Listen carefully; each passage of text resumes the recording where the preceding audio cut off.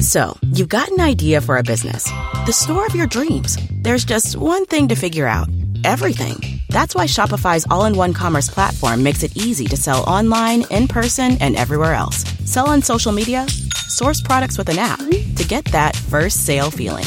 It's the only solution that gives you everything you need to sell everywhere you want. So when you're ready to bring your idea to life, power it up with Shopify. Sign up for a $1 per month trial period at shopify.com/listen.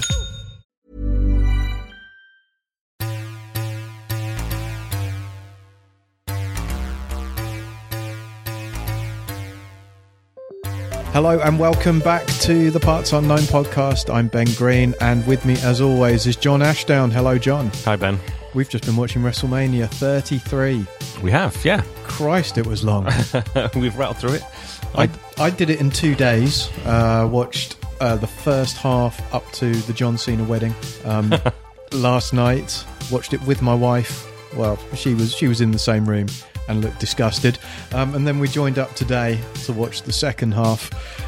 You, on the other hand, you've gone Iron Man, as we I've done predicted. Been up since 5 o'clock this morning. Getting my full Mania experience. You're doing well. What are your overall thoughts of the show? Your main takeaways? Taker going away, I suppose, was the main takeaway. I thought overall as a show, I didn't enjoy it. I hate the whole sort of whole WWE obsession with WrestleMania moments, but there didn't seem to me to be any sort of huge memorable spots apart from Mark Calloway finally going to the big coffin in the sky. Well, though technically hell. Well, yeah, he went down rather than up, didn't he? Downwards. Back in '92, he ascended after losing to Yokozuna in a casket match. He ascended, or Marty Jannetty ascended to the heavens. But this time, down he goes. Taker lost to Roman Reigns in a controversial main event, or at least a match that went on last. Became apparent why it went on last due to the aftermath, which was, as everyone knows by now, Taker taking off his gloves, laying down his big coat and his hat, and then walking out slowly. Although the summer is on the horizon, so maybe it was time, to lose the big coat and go for some sort of lightweight summer jacket. I mean, it's not like he does particularly much after WrestleMania anyway. But the WWE seems to have been quite kind of slightly cagey since then. I don't think they've not confirmed that he's retired or anything. So who knows? They've perhaps left it open to see how he feels. But it certainly felt like it, didn't it? It felt like a goodbye. Yeah, yeah. And we've like all proper journalists do. We've been doing some proper journalism, checking our sources, looking at the news wires, and the BBC are saying it seems as though he's retired. Nothing on WWE's own website, but it looks like the end of an era. But about time, probably. It's been, from a personal point of view, I found it quite sad to see Undertaker in the past 12 months or so on this run. I thought, he surprised me and a lot of people, I suppose, with his stuff against Brock. He's very impressive, but he just physically has just not looked good. And he looks old now, very old. This match against Reigns was very slow, couple of missed spots. They did the best based on the limitations that Undertaker presents now. And it's just not, it just doesn't feel right talking about him as a limited worker anymore based on everything he's done for the business, etc., and just gave me a lot of great moments as a fan growing up. It's very sad to see. Yeah, I think I absolutely agree. I think we sort of said before Mania that it wouldn't have been I don't think it would have been a bad thing if he'd called it a day after the streak ended. And I kind of stand by that. It wasn't a classic to go out on. I mean, it was fine. Like you say, with Taker's limitations, there's not a great deal that they could do. And I thought Roman kind of bumped around and tried his best. That one horrible botch, the double reverse tombstone botch. Yeah, he tried it and then he tried it again, and then Taker just clearly whispered, "Punch me in the face," which he did, and they sort of carried on from there. But apart from that. Yeah, Undertaker started pretty strongly and got some good stuff in, but the longer it went on, the slower it got, the slightly more painful it got to watch. So he, if this is to be the end, he'll bow out at 23-2. But you were saying during this match that if this is to be the end, then why haven't they built it up as a retirement match? So think of Shawn Michaels versus Undertaker, think of Ric Flair versus Shawn Michaels, good retirement angles in there. Even Macho Man versus Warrior that we talked about in the last episode. They seem to be kind of missing a trick in some ways by sort of, suggesting that he might be retiring, but he's not actually retiring, keeping their options open. Just draw a line under it, boys. And what about that? The sit-up spot where he rolled over, that was meant to evoke a lot of pathos, but actually you and I were pissing ourselves laughing, and it felt really disrespectful. Yeah, well, it was supposed to be so poignant because it was like him trying the sit-up one last time, and I don't think I've ever seen him sit up and then keel over like that. I think that was the genuine first time that he's done that. But the way he flopped over was just, it was more comedy than anything, which is a bit of a shame. So that was the Undertaker match or the Roman Reigns match, whatever you want to call it. Other takeaways, John? Fantastic set. Really spectacular. Pyrotechnics, fireworks, everything. Really, really impressive. They kind of get bigger in scale every year, these sets. They had that massive ring on top of the ring, and you as the WCW fan were probably pining that they started the match in there, or maybe had to climb up to that extra ring up there. I'm surprised that Shane McMahon didn't dive off it during his opener with AJ. That's true. In many ways, I think that massive walkway down to the ring, that prevented any sort of run-in spots at all, because there weren't any. Yeah, I mean, I guess with Mania, there's always a fairly large rampway, but it did seem particularly long, this one.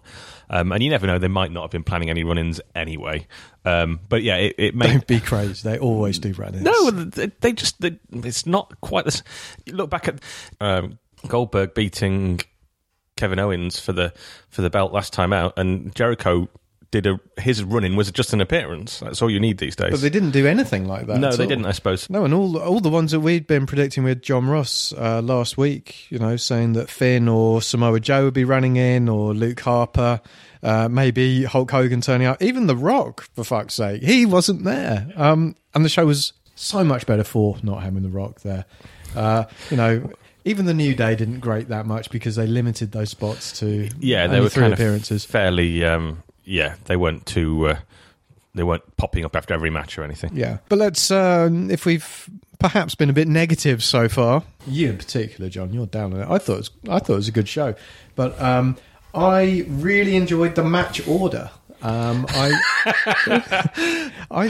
It surprised me. It surprised me with AJ versus Shane. We talked about maybe the ladder match going on first to set the tone, but AJ versus Shane was really interesting and a great way to start, I thought. Very hard-hitting match. Yeah, the more I think about it, the more I think that it was probably my favourite match of the night. I don't know if it was just because it was on first, so I was less kind of tired by that point. But I think it may well have been my favourite. That said, I enjoyed it, but I don't really approve of AJ sort of bumping around for a middle-aged businessman who just wants to show off his catch-as-catch-can mat wrestling techniques. To his kids, yeah. Putting himself over rather than putting talent over. I mean, AJ won, but Shane still had to kick out of a Styles clash, didn't he? And the kind of the face-heel dynamic was all over the place. You didn't really know who was who. But, yeah, it was kind of the most sort of grabby match of the night, I thought. Yeah. Next up, of course, was Kevin Owens versus Chris Jericho. Chris Jericho's entrance with a sparkly scarf. That was a very nice touch. Very nice touch. Yeah, I thought the match was fine. At the moment, it feels like both of those guys are better sort of on the mic than they are in ring. I know you're a big fan of Kevin Owens, but I love Kevin Owens. I find his matches a bit boring. I really enjoy the fact that he is always talking during his match. It's almost as though he's mic'd up in there. He's really playing for the crowd. He's a great heel. He's got some good moves as well for someone with such a big tummy. There were loads of really good moves in this match. I particularly liked Jericho's Frankensteiner, and I particularly liked the finger on the rope by KO. The knuckle on the rope. Oh, it was just spectacular. It's a fantastic bit of heel move. Well and done. actually, before the match as well, there was the video packages. I noticed certainly particularly for the first 2 matches, but I think all night the video packages, kind of preparing the match and going back over the feuds, were all pretty good. Takes us to women's match number 1 on the card, the Fatal 4-Way elimination rules and all that. Now, Bayley, the champion, came out first, and this happened a couple of times. The event, the champ comes out first. Not good. She slipped as well. I don't know if you saw that. Yeah, she did a slip just as she was walking down. She wore the Macho Man stuff, which was very nice. Very nice. She hits the Macho Man elbow at the end. We just fast forward straight to the end of the match. I certainly did not see her winning this match at all. Charlotte and Sasha are just so head and shoulders above everyone else in this division. And yet they have to create some sort of competition. Bayley is not a good champ. She's not a good talker. She hasn't got good facials. She's just not as good as the other two, and they've just kind of put themselves into a corner here with having these two be so much better. You know, Sasha didn't turn in this match. A lot of us were expecting her to do that, but it's the women's division, John, on Raw. Discuss. It's a bit of a shame. I did think it was quite a flat match, and I think all the three main women have all had better matches recently on various pay-per-views. I didn't like the fact that Nia Jax, basically the story of the early part of the match was everybody gangs up on Nia Jax, who was eliminated after all three of them gave her a powerbomb out of the corner, then all three piled on for the pin like she was some sort of monster heel. But she hasn't been booked as a monster heel for the last sort of 6 months. She's won a few, lost a few, and so it just like booking for convenience. And then the rest of the match was just fairly standard fare, really. It wasn't particularly memorable, and which is a bit of a shame for some talented people in there. I know you're very down on Bayley. I'm not quite as down as you are. I think some of her stuff in NXT was really, really good. Oh no, I'm not disputing that. I remember again, her match with Sasha Banks in NXT was sensational. I just think that she's just been pushed to be champ, and she hasn't got a massively developed character apart from she smiles and hugs people, and it just seems a bit naff, to be honest. Yeah, it doesn't fit with a really good work rate. There's something missing. Yeah, I know. I agree with you. It feels that division's gone a bit flat from where it was perhaps 6 months ago when it was really, really hot. Since then, it's not really sort of peaked at any point, really. I enjoyed the exposed turnbuckle spot. That's something I haven't seen since about 1989. And the corkscrew moonsault by Charlotte. Oh, yeah. Oh, that was stunning. It's one of my top 3 moves of the night. Along with that Frankenstein from the Jericho match. 3 moves came in the first few matches. Yeah, that was she's brilliant. That it looked absolutely fantastic. Yeah, to complete this trio of spectacular moves, it was the Rollins Phoenix Splash, which is just incredible that you hit on Triple H. We'll come to that match a little later. So that's the first 3 matches done. That takes us into about an hour and a half into the show. And then it's time for the ladder match, the tag team ladder match for the Raw Championship. All the teams come into the ring. Out come the New Day in their ring gear, and they say, there's going to be a swerve. Well, they don't say there's going to be a swerve, but here we are, conditioned to expect a swerve, and it's going to be a 4-way match. John, pick up the story. But yeah, the New Day swerve the swerve. And the Hardy Boys music hits, and out come Matt and Jeff. Out come Team Extreme. Yeah. Which was that got the biggest pop of the night across any match, any 3 count. That was the noise when that music hit was the loudest. Yeah, I definitely think that the crowd really went down in sort of energy level and volume from this point onwards. Yeah, I think you're right. I've written in my notes for the AJ match and the Jericho match, loud, good pops. And then after this match, it just goes vroom. They're outdoors, so a lot of the sound goes out of the stadium. They're also going to be knackered by the end of a 5.5-hour show. And that's why, again, to go back to The Undertaker, the applause seemed almost polite rather than, rapturous and proper respectful ovation. We don't want to be too down on this because you don't want to listen to us being down on anything. Let's go back to that amazing pop that the Hardys got. Yeah, and I wonder, just to kind of not to be down on it, but I wonder if they'd move this to a slightly later point in the card because it was such a high spot for the crowd. And then you get this huge surprise. Really, to me, it was, I don't know, and it sounded to the audience like it was a surprise as well. you know, there was expectation for more kind of surprises and what are they going to do next, and then nothing. Yeah, then no there Rock. There wasn't anything after that. But it was great to see Matt and Jeff. The sad thing for me, I did feel a little bit sorry for the 3 other tag teams that have been, you know, doing decent work over the last sort of months and weeks and months, and you know, as WWE do, the old timers come in and steal the belts. I mean, steal them in brilliant style. I thought the finish. I'm surprised this isn't in your top 3 moves. The twist of fate from the top of the ladder and the swanton on the outside. I've seen so many Hardy matches, and I've seen Jeff Hardy jump off, oh my God, it's a 20-foot ladder, so many times that I just don't, there's no wow factor in it anymore. The wow factor is in seeing him take off his top. He's got an amazing tattoo, I like that, but he's got a belly on him now. And Matt Hardy, his hair has just gone curly and bouffant. they look older. They've still got some of the moves. I've seen a little bit of what Matt's been doing in TNA as Broken Matt, which is very entertaining and sort of so bad it's good acting. But, you know, and he did a bit of the delete. I'm not sure if they're allowed to do that because they're back as the Hardy Boys, but still... You know, they busted out some of the old favourites. So you're saying that you felt sorry for the other 3 tag teams in this match. I don't feel sorry for Enzo and Cass at all because I dislike them so much. They weren't very involved, actually. They were kind of... Coming out of the match, they seemed very much like the 4th... You know, if you were kind of doing a league table after the post-match, they seemed like the 4th. They'd be Arsenal. Ooh, Arsenal aren't going to finish 4th, are they, this season? Woo! Hey. There's an interesting bit with Enzo and Cass where Enzo is climbing up the ladder and obviously needs to can't just quite reach it, so Big Cass comes in, shoves his head up his arse and gives him the leg up, and he still can't get it. It does look from the camera angle that his head is actually up his bottom. Yeah. That was... And yeah, as Cass tries to lift him, Enzo just sort of folds over forward so that he's not actually any higher or closer to the belt. Yeah, I really like Cesaro and Sheamus. I liked Cesaro's kilt when they came out. Just by the by, I got a royalty check from my book, Podcast Master, still available in no good bookshops, but it is available on Amazon for $1.99. Everything you want to know about making a podcast. I got a 2-figure royalty check from the past quarter, so I've sold millions.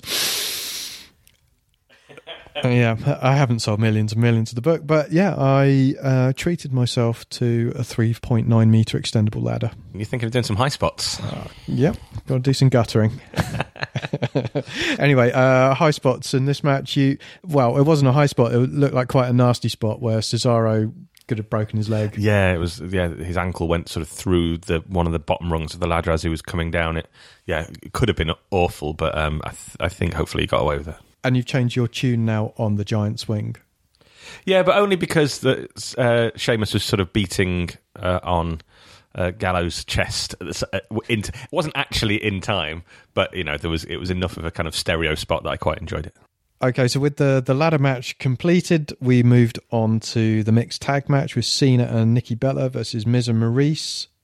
AJ Roker from the Today Show, rather than John Humphreys, as we thought it might be, was the special ring announcer, announcing himself as Chocolate Thunder, which I thought drew some uneasy glances backstage and from everyone. I'm not sure you can do that. And he brought everyone out, some good pops, and then the match started, and it was terrible.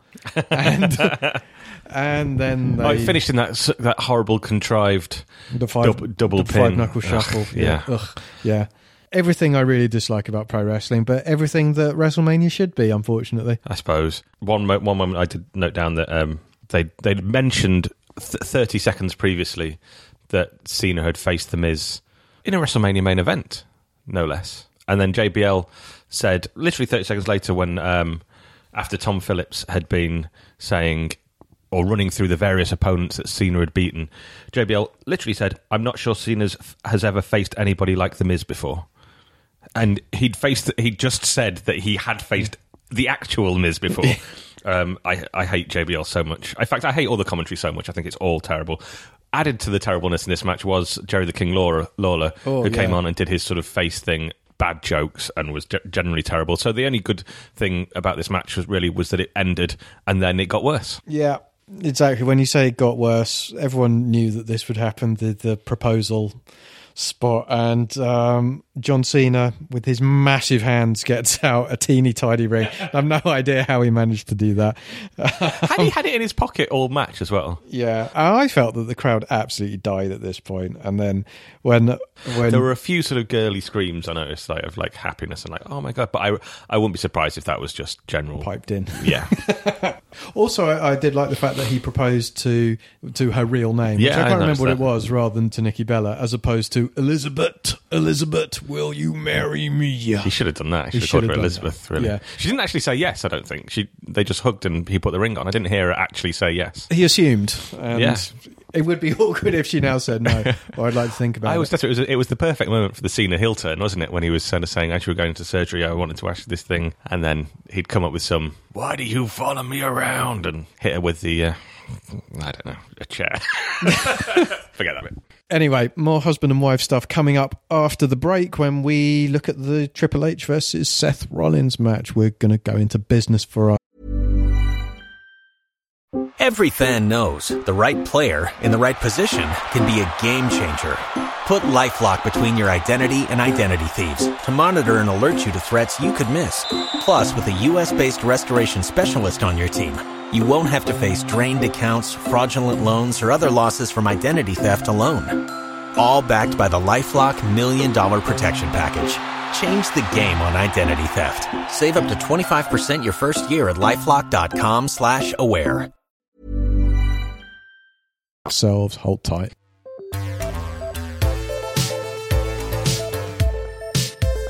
So we're now entering the business end of the pay-per-view, and something we discussed while we were watching it is that each match now seems to take place within its own, sorry to use the phrase, universe. There is no sort of talking about what the main event is or throwing forward to later bouts. They just talk about, they just do the hype package for that one match that's coming. They don't do a backstage bit.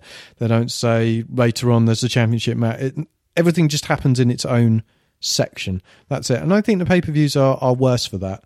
You know, if you watch a UFC thing, they always talk about the main event, and they just don't do that here. Kind of bugs me. That said, the hype package for Triple H versus Rollins was really good. Some very, very funny shots of my friend Paul with his special big helmet. Hey! And Rollins both in rehab and then also that really shaky calling him out spot at the NXT event. It was a good match. Rollins comes out in his gold. Triple H, however, comes out in his panda car. Yeah, on his tricycle with a load of police motorcycles. I mean, it looked quite cool as a visual.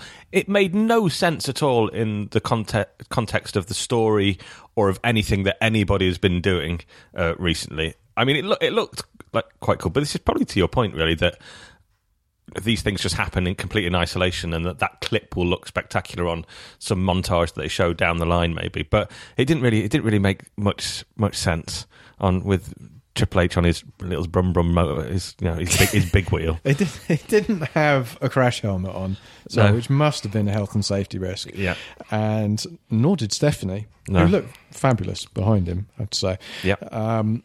And then he revved it afterwards.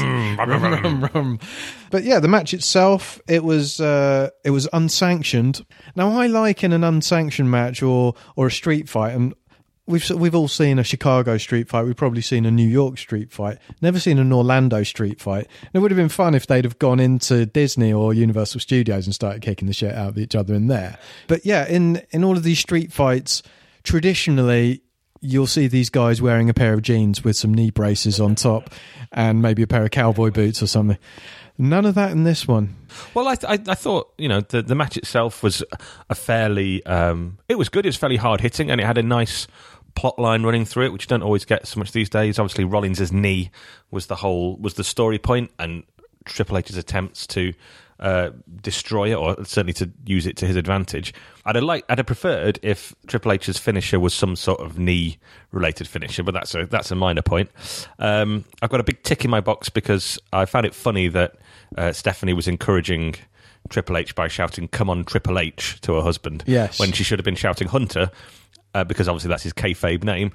And then seconds later, she did shout, "Come on, Hunter." It's almost as though they heard you. Yeah, which I was pleased with. I like there was the end was great with a sort of pedigree reversal spots, and then Steph going through the table. Triple H bumped into her ever so gently on the apron, and she flew off like a bullet, like she'd been felled like a tree. But it looked great, and it was one of the bigger sort of bigger pops from the crowd of the night, I think. Yeah, and whether Rollins' injury was legit or not, and by all accounts it was. He seemed to be moving brilliantly. He did a load of flying moves and landings on his leg.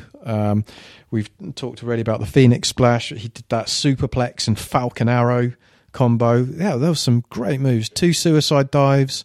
Really, really impressive. And I hope that he takes his place back at the top of the card and gets a championship run now.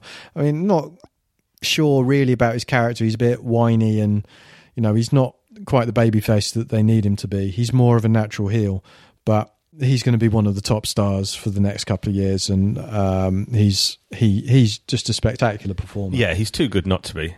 I wonder if perhaps it's time, because they've been doing it for probably 18 months, for him to move away from the sort of Triple H Stephanie authority kind of angle and go off and do something a bit different, something a bit fresher. Which brings us to the dance and the music interlude. Do you remember what the fat guy was called? Lunchtime Lewis. Lunch Money Lewis. Yeah, Lunch Money Lewis. Or we thought it might have been Mabel, a.k.a. Big Daddy V, a.k.a. Viscera. There's a man with a big career ahead of him. But Lunch Money Lewis is a great, great name for a wrestler. From like the 80s territorial days, Junkyard Dog and Lunch Money Lewis. Yeah, you'd be like a school bully, could steal your lunch money. Okay. Third match from the end, and it's the match for the company's biggest title. I'm claiming this one because I called it from the Rumble. You called it months ago, John. Yeah, that they couldn't possibly put Orton on last, and they didn't, which annoys me because what's the point of the Rumble being... What's the point of making such a big deal about the Rumble if it's just going to be the third match from the end? And it was an interesting. There was some interesting moments. The start of which came when Randy Orton came to the ring on the back of a giant sperm. Yeah. It was wriggling in the aisleway. It was supposed to be a viper, but from above it wriggled like a tadpole, or possibly like a sort of slightly manky sperm. And then Bray Wyatt proves he's a true mat technician by producing. First maggots, then worms, then locusts. Yeah, I really, really don't know what to make of it. In a way, I should like it because it is kind of hokey and silly, but it just seems a bit out of place now. I would have liked him to have conjured up like some baked beans or something in the classic, ring. Yeah.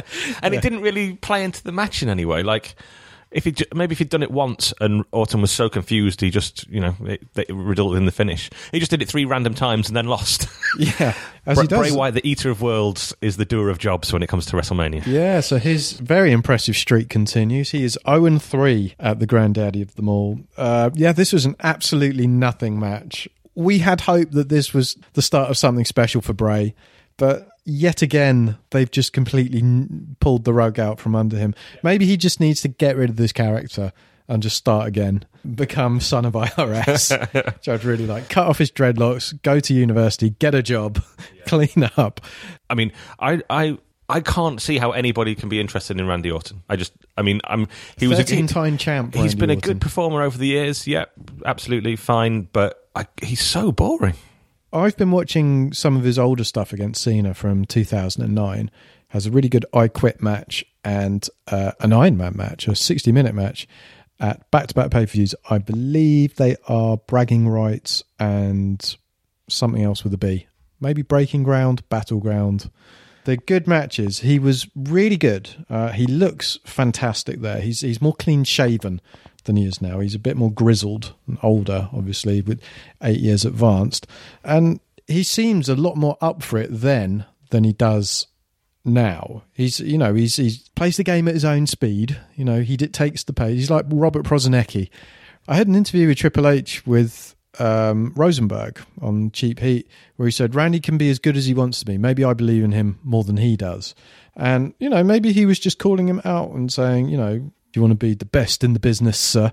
Or do you just want to be plodding along like you do? And, maybe he will up his game now. Maybe he is destined for another run against John Cena. I can't see anyone who's challenging him. Maybe it's going to be AJ again, and I'd hope that AJ wins that. But I think AJ's probably going to go up against Seth Rollins. I can't see AJ sticking around on SmackDown.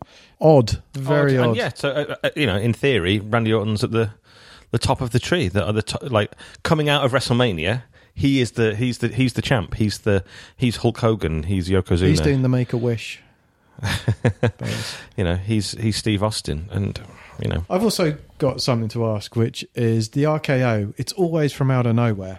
Does that render it, its surpriseness slightly meaningless? Well, yeah. Should it just be called the RKO from out of nowhere? Is there a distinction between that and the RKO? I don't think there is. I don't think there is. All the moves. If you telegraph a move, the opponent blocks it. Surely. Yeah. He's hit the pedigree out of nowhere. It's more than just semantics, isn't it? Okay, so Randy and Bray lasted 10 minutes 30 seconds, and that included those aforementioned projection spots. And then coming in at 4 minutes 45 seconds, according to Wikipedia, was what many saw to be the real main event, the real money match. Brock versus Goldberg had a ridiculous hype promo from Paul Heyman, to making it into some sort of fairy tale. Yeah, that didn't quite work. Then it was short, it was hard hitting, it was longer than we thought it would be. It was longer than all their matches combined so far, or all of Goldberg's matches on his return so far. Yeah, you really enjoyed the barricade. I thought the barricade spot was brilliant. Yeah, not least because it looked like they both genuinely hurt each other. It exposed the barricade. Yeah, I was looking forward to a bit of blood in this match, but it just didn't go on. We got a little bit. We got Goldberg cut his ear and Lesnar grazed his elbow. Yeah, but I thought it was, for what it was, which was a 4 minute 45 match, slobber knocker. Yeah, I quite enjoyed it. I kind of wished that that we were sort of probably more than that 10 years ago, and they could go 15 minutes and do that, because that would have been brilliant. But for what it was, I thought it was fine. I mean, I kind of understand now why it didn't go on last, and I thought pre-event I thought that was going to be the match that was on last. Yeah, it was kind of it was good. It was okay. Jackhammer, spear, suplex. Yeah, I mean, it's kind of what we expected, but what we didn't expect was that jump. Yeah, Brock showing his athleticism. Oh, superb! With a huge leapfrog. Yeah. So he's Universal Champion now. That sets him up for, I don't know, there's going to be a shuffle. Yeah, next week there'll be some sort of reshuffle, and who knows? Who knows indeed. And then there was the buffer match before the Roman and Undertaker match, and that was the women's six-pack match. Lasted 5 minutes 35 seconds. That's less than a minute per contestant. Yeah, for a six-way match to be that short is... tells you kind of all you need to know, really. It was in what used to be the sort of lingerie match spot, which obviously we've come a long way from, thankfully. But in terms of its sort of interest, there wasn't a great deal more than a lingerie match, really. No, Naomi winning in her hometown was nice, I suppose, but it's kind of a weaker division, the SmackDown women's division. There was the double sharpshooter spot. Yeah, which was ridiculous. Looked a bit silly. And as I said to Ben earlier as we were watching it, that I remember when you put on a sharpshooter, and it was Natalya Hart who was doing it, and it's her finisher. And people, you're supposed to tap, like you're supposed to submit if you're in. And people, these days you just sit in any submission move for 20 seconds, pretending that you're about to tap, and then it breaks up. WrestleMania, of course, is all about moments. John, did you enjoy JBL's commentary in this match? Not at all, Ben. Not at all. Probably the line of the night, the most ludicrous line of the night, eclipsing even what he said in the Cena-Miz match, which made him look ridiculous and stupid. This, if anything, made him look more ridiculous and stupid. James Ellsworth, who was chaperoning Carmella in this match, finds himself in the ring, and I think it was Alexa Bliss who... popped him into a fish. Oh no, it wasn't. It was Becky Lynch who popped him into popped him into a fisherman suplex, suplexed him, and he rolled out of the ring. And JBL described it as the greatest WrestleMania moment of all time. There's nowhere really to go from that, is there? No. No. John? The match ended. We went to the main event. We've already talked about the main event. John, will you be sticking around for Backlash? Don't answer that question now. Get it out of your system. Let's go and get some fresh air. This has been Parts Unknown. Thank you very much for listening.